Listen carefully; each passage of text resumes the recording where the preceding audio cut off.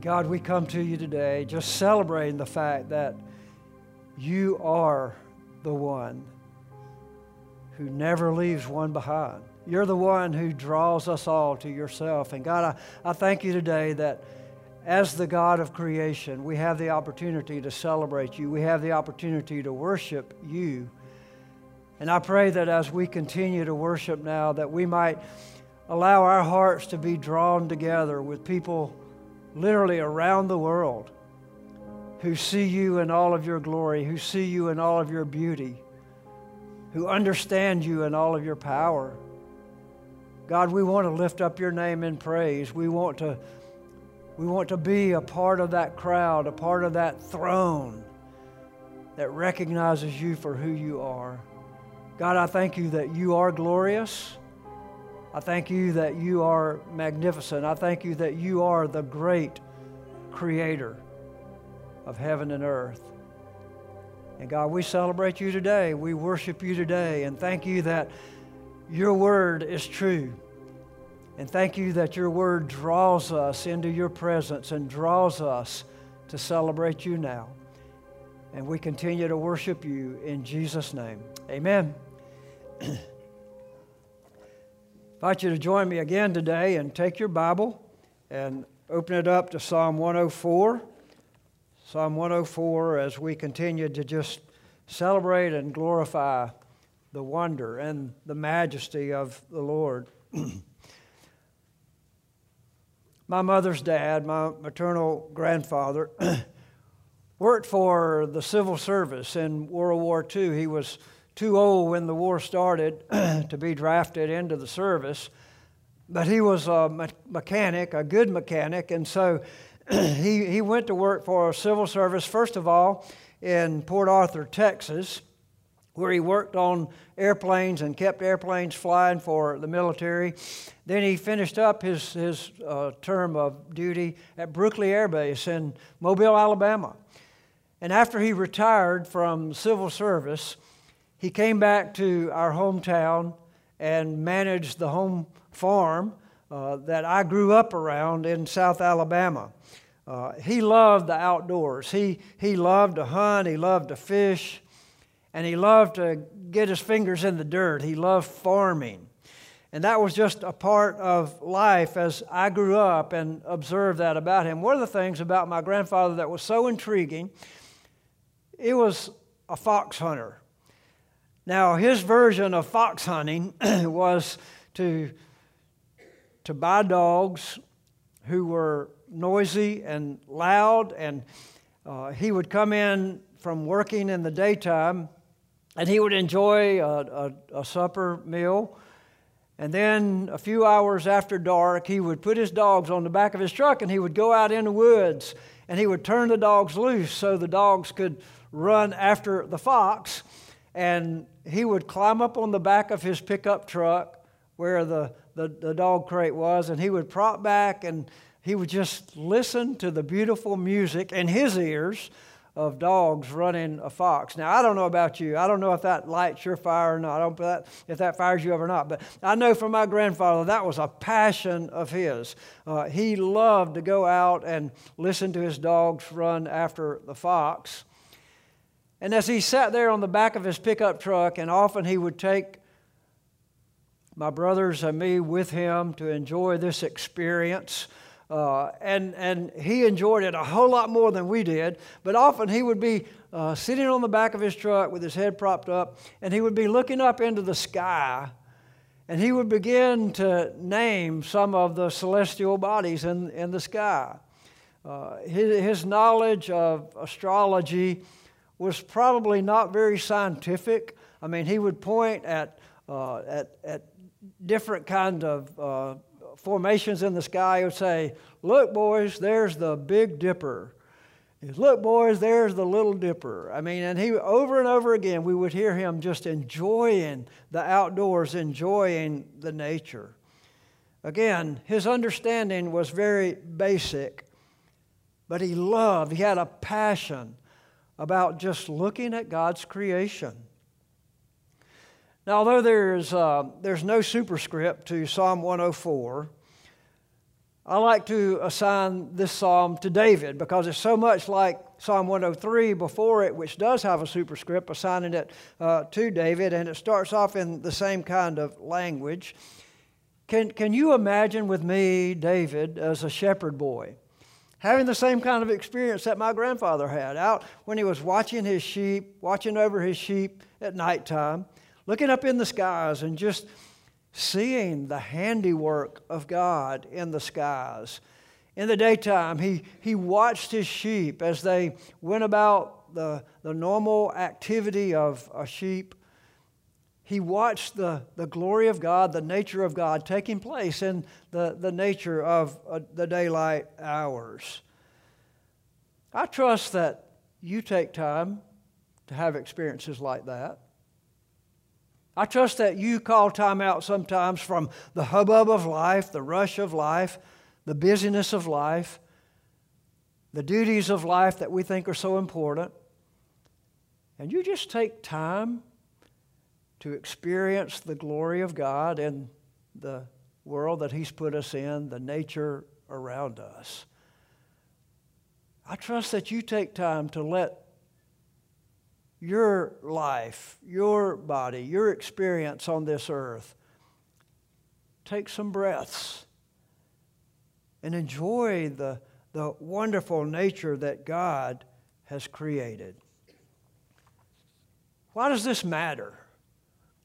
Why does Psalm 104 matter?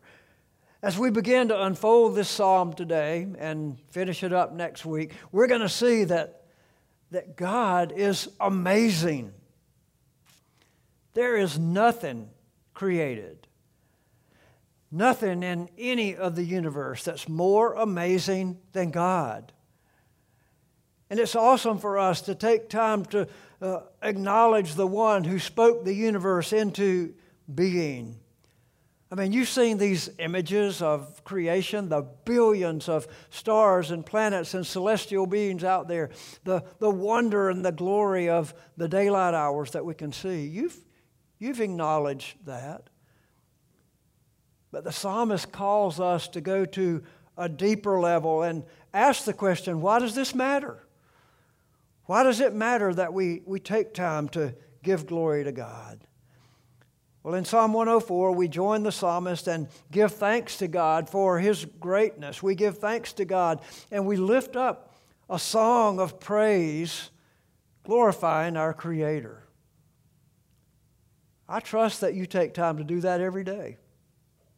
I trust that you've taken time to do that today because Psalm 104 sets the stage for us to have a real life experience and relate to Creator God Himself.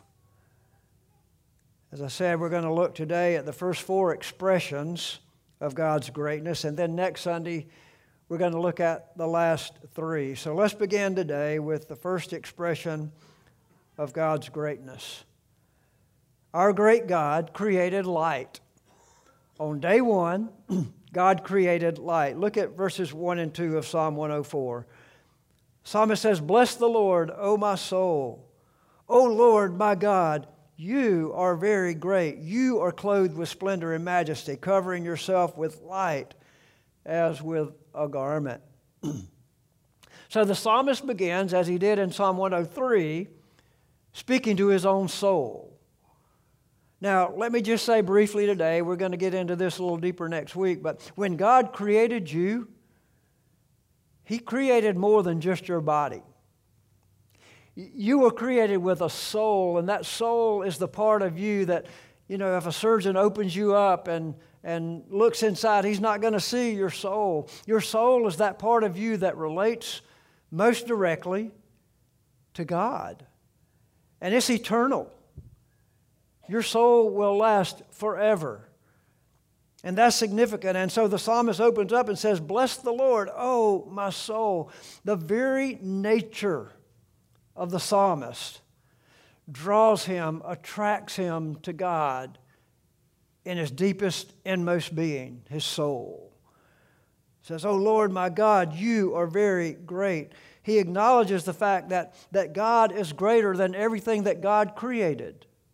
Have you recognized that today? Have you recognized that God is greater than everything that you experience, everything that He created that you can relate to? God affirmed the understanding, or the psalmist affirmed the understanding that God is clothed with splendor and majesty. Splendor means that He was created, God was not created. He is to be observed and worshiped as one whom we are attracted to. We can't help but acknowledge who God is and be attracted to Him. Like a magnet is created to metal, is attracted to metal.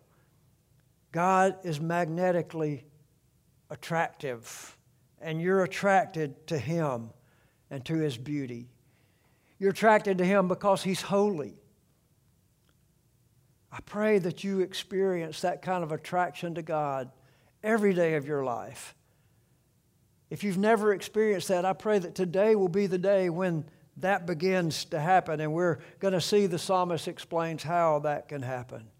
Just like my grandfather was attracted to God by gazing into the night at the starlight and by listening to nature around him take place, the things of this world grow strangely dim in the light of God's glory and God's brilliance. You know how you're attracted to things that are glorious, things that are beautiful, things that are attractive? Multiply that by 1 billion, and you see the work of God and how you're attracted to Him through His work. Now, there are two kinds of revelation in our lives. There's the general revelation that we have, and there's a special revelation that we have. General revelation is universal.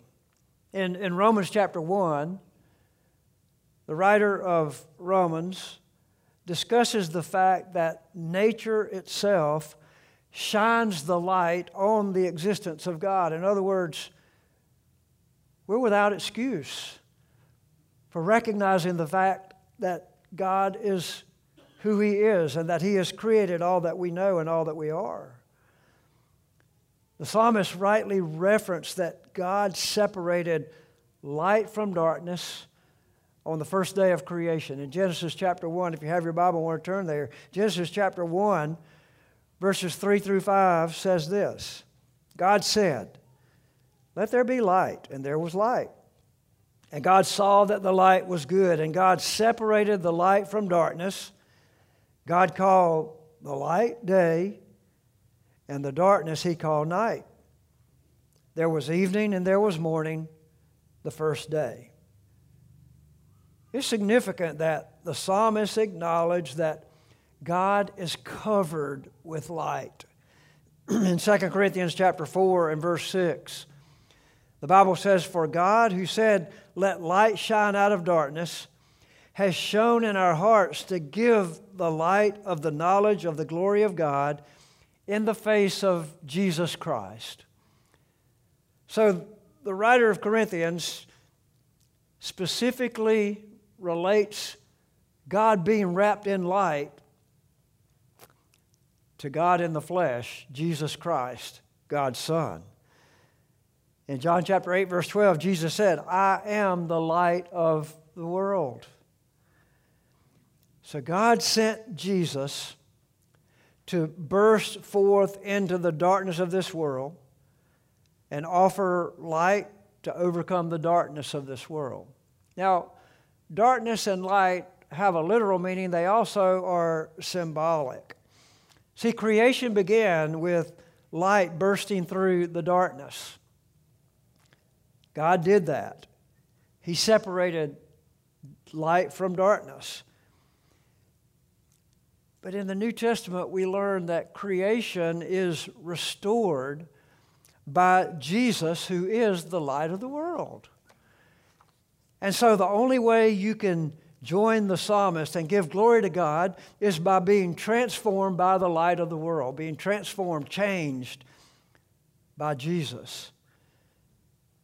Jesus is the greatness of the God of light. The light of the knowledge of the glory of God is only found in the face of Jesus Christ. And so I have to ask you this morning, do you know Him? Is your relationship with God one of just observing nature and enjoying the creation that God created for you and me? Or are you walking in the light of the presence of God today because you know Jesus? See, generations before Jesus, the psalmist gave glory to God, and he walked in the light as he knew it. But today you can walk in the light as you give glory to God, putting your faith and trust in Jesus, who is the light of the world. Without walking with God, you're actually walking in darkness. Now, here's why that matters. See, people stumble around walking in darkness. You can't see potholes. You can't see traps that are out there before you when you're walking in darkness. That's true physically, but it's also true spiritually. Deception happens in the darkness. Some of you are aware that we have a little Dachshund, 17 years old. When I take him out to walk like I did this morning, it's still dark. And so when I go out in the darkness, I put on a reflective vest because I live in the city. And people driving up and down my street sometimes are crazy. And I want them, not to do something bad to me or my dog. If you go into a jewelry store and you want to look at diamonds, the jeweler will take a black cloth and put out over a shelf, and he'll lay the diamonds on top of the black cloth, and he'll take the brightest light that he has, and he will shine that bright light on the diamond so all the facets of the diamond will sparkle and jump out to be observed. If you go to an art gallery, they don't put beautiful art pictures in dark places. They hang them where a light shines on them, and all of the beauty, all the dynamics of that piece of art can be drawn out under the light.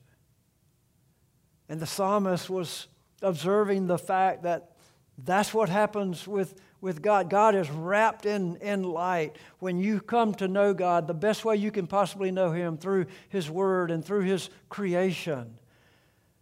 God shines forth in all of His brilliance, all of His beauty, so you can observe Him for who He is. And that light is most perfectly expressed through His Son, who became flesh and came to this earth to live and die for you and me. So the psalmist accurately described Creator God as wrapped in light. He is more glorious than all of His creation, the psalmist says. I trust today that you know Him personally in that beauty, in all of His glory. The psalmist continued, though, with day 2 of creation. Day 1, God created light. Day 2, our great God created the heavens. We see that in verses 2b through 4. It says, cover yourself with light as a garment, stretching out the heavens like a tent. He lays the beams of His chambers on the waters. He makes the clouds His chariots. He rides on the winds of the wind. He makes His messengers winds, His ministers a flaming fire. So day 2, God just stretched out the canvas over heaven, the tent over heaven. Now, if you're a camper, if you've been camping, you understand that a tent, you stretch a tent out in order to protect something that's underneath it. I mean, a lot of times that's you. You get in the tent so the elements around you are blocked from you. The psalmist sees that picture, the canopy of God, the heaven, being stretched out like a tent. In Genesis chapter 1, verses 7 and 8, the Bible says, and God made the expanse and separated the waters that were under the expanse from the waters that were above the expanse. And it was so, and God called the expanse heaven, and there was evening, and there was morning, the second day. So the water vapor that made up the atmosphere above what we know as the earth, the lightning bolts that flashed across the sky, the thunders that crashed across the sky, reminded the psalmist of God's effortless yet ingenious creation. Everything in heaven demonstrates that God governs and controls everything to bring glory to Himself. He covers the world with the clouds, the heavens, so that we can magnify Him. Now understand this. This earth didn't just happen. It wasn't just random chance. God spoke this world into creation, into existence. He spoke the heavens into creation. And God gave the psalmist a deep understanding of the purpose of the heavens without all the details of the scientific knowledge that we have today. How much more today should we be excited and drawn to worship the God of creation when we understand more about the atmosphere and the world that we live in than the psalmist even did? Everything he saw in the heavens drew him to that deep relationship that he had with Creator God. I trust you have that kind of relationship with God today. Can you get excited like the psalmist got excited about being drawn not only to the creation of God, but to the Creator of the creation of God? Every time you look into the clouds, every time you see the leaves blowing in the wind, every time you hear thunder or see lightning, are you willing to let your thoughts be drawn into the life and relationship that you can have with Creator God? The psalmist had an awesome sense of who the Creator was, as well as enjoying the creation. So today you can join the psalmist. You can give glory to God by praising Him and by serving Him in what I call His heavenly playground. See, everything that was created by God was created for His pleasure. It was created to give glory to Him, to give praise to Him. And you can join in giving praise to our Creator today as well. As the psalmist wrote this psalm, as he looked out over the canopy that God created for His pleasure, he not only observed the clouds and the wind and the thunder and the lightning, the fact that they were all part of God's creative design, but his soul was drawn to God Himself, to know Him personally, to give praise to Him. And I trust today that you let the heavens draw you closer to a relationship with God that is, first of all, aware of Him, but also dependent on Him.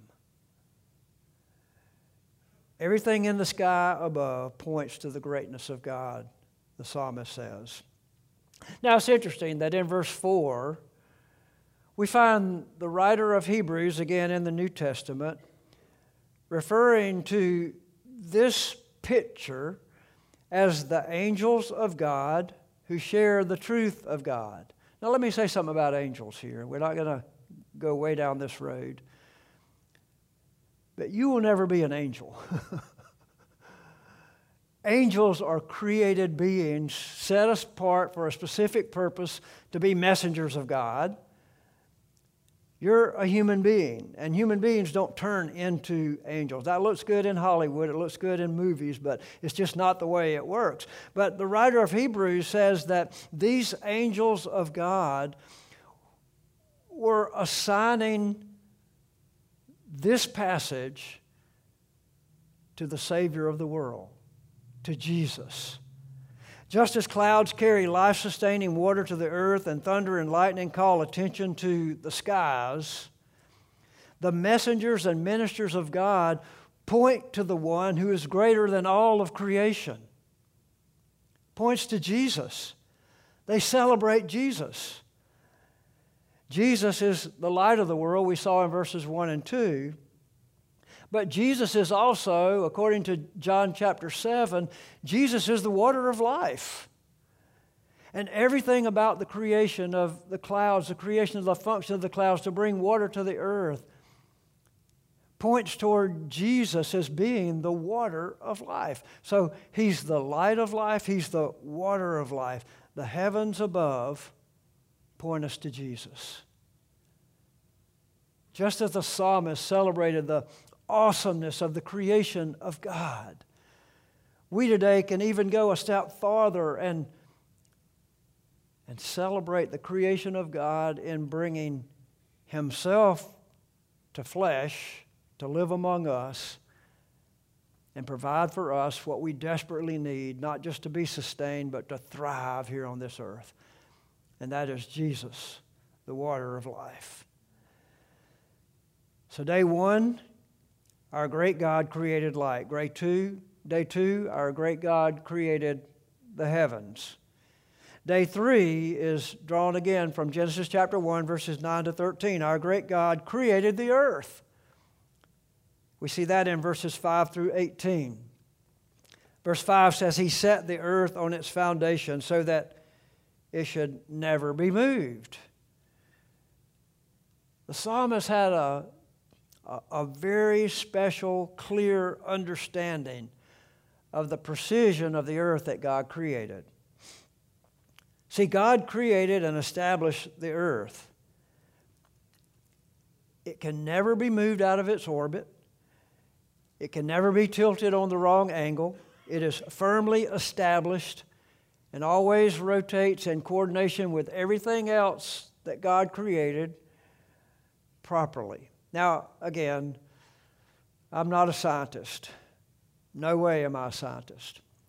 But I've read scientists who have stated the fact that if the earth or anything that God created in the celestial universe, anything that God created, ever turns just a very little bit out of the position that it was created, everything in the universe just explodes.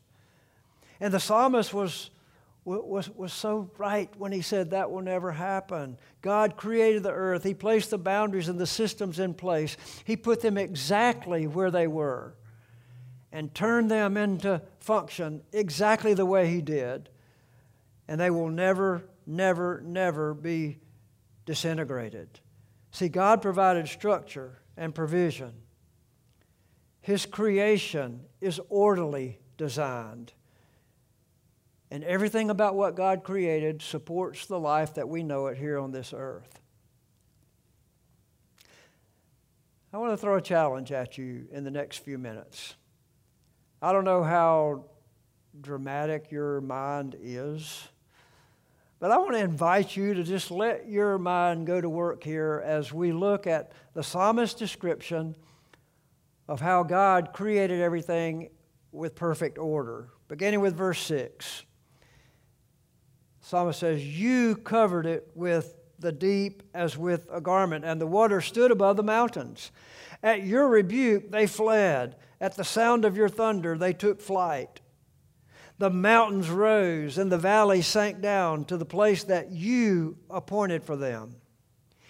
You set a boundary that they may not pass, so that they might not again cover the earth. You make the springs gush forth in the valleys. They flow between the hills. They give drink to every beast of the field, to the wild donkeys. The wild donkeys quench their thirst. Besides them, the birds of the heavens dwell. They sing among the branches. From your lofty abode, you water the mountains. The earth is satisfied with the fruit of your work. You cause the grass to grow for the livestock and plants for man to cultivate, that they may bring forth food from the earth and wine to gladden the heart of man, oil to make his face shine and bread to strengthen man's heart. The trees of the Lord are watered abundantly. the cedars of Lebanon that He planted. In them the birds build their nest. The stork has her home in the fir trees. The high mountains are for the wild goats. The rocks are a refuge for the rock badgers. Do you see the genius of God's creation, how it unfolded? He spoke all of this into existence with His Word. The psalmist was so excited about the great work that God created that he gave us a spoiler alert of what's to come in day 5 and day 6 of creation. But on day 3, in God's genius, He made the earth. He made the earth and suited it for your life and for all of life. Provided a perfect place for all of His creation. So today, are you aware that you give glory to God by not only enjoying the earth that God created, but by taking care of the earth that God created? This was a command of God. Unfortunately, though, too many people get this out of order. Many people in our culture today worship the creation and forget about God. They're more concerned about the creation than they are about their souls being connected with Creator God. And Romans chapter 1 talks about the danger that's involved in getting that out of order. Taking care of the earth is very different from worshiping God. Let me say that again. Taking care of the earth is very different from worshiping God. There's a big difference. You can get so caught up in taking care of the earth that you forget about the Creator of heaven and earth. I don't want us to take either one lightly. Both are important. But worship Creator God first, and then take care of all that He created. That's the proper order. Taking care of the earth is not a political agenda. It's a human obedience agenda before God. God ordained that man should take care of the earth, subdue it, and take care of it.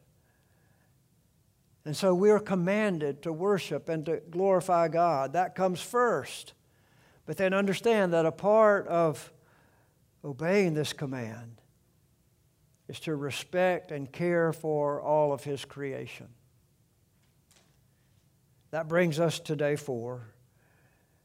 Our great God created the planets. We see that in verses 19 through 23. He made the moon to mark the seasons. The sun knows it's time for setting. You make darkness and it is night, when all the beasts of the forest creep about. The young lions roar for their prey, seeking their food from God. When the sun rises, they steal away and lie down in their dens. Man goes out to work and to his labor until evening. The point here is that God is a God of order. Everything that God created, He created with order. The moon pulls and releases the tides and marks off the seasons. The sun daily rises and sets at just the right time. Every planet, every star was made by God and put in the exact, precise place that He put it. God created our perfect universe. Are you aware that the Hebrew calendar was a lunar calendar? Festivals and seasons and years were all marked by phases of the moon. Also, the Hebrew way of marking days was evening until morning. We see that in Genesis chapter 1 and 2. So the psalmist acknowledged that both the animal kingdom and the kingdom of man were guided by God's perfect order. Lights, heavens, earth, planets. These were all part of the beginning of creation, and these have been sustained even to this day. Their rhythms to seasons, day and night, and habits of animals and mankind. But these all set the stage for God to be glorified and praised above all of His creation. The greatness of God is perfectly displayed in all of His creation. And I'm convinced that that's why God chose to put Psalm 104 in our scriptures. Psalm 104 celebrates our God of creation. C.H. Spurgeon, Charles Haddon Spurgeon, was a great pastor of past generation.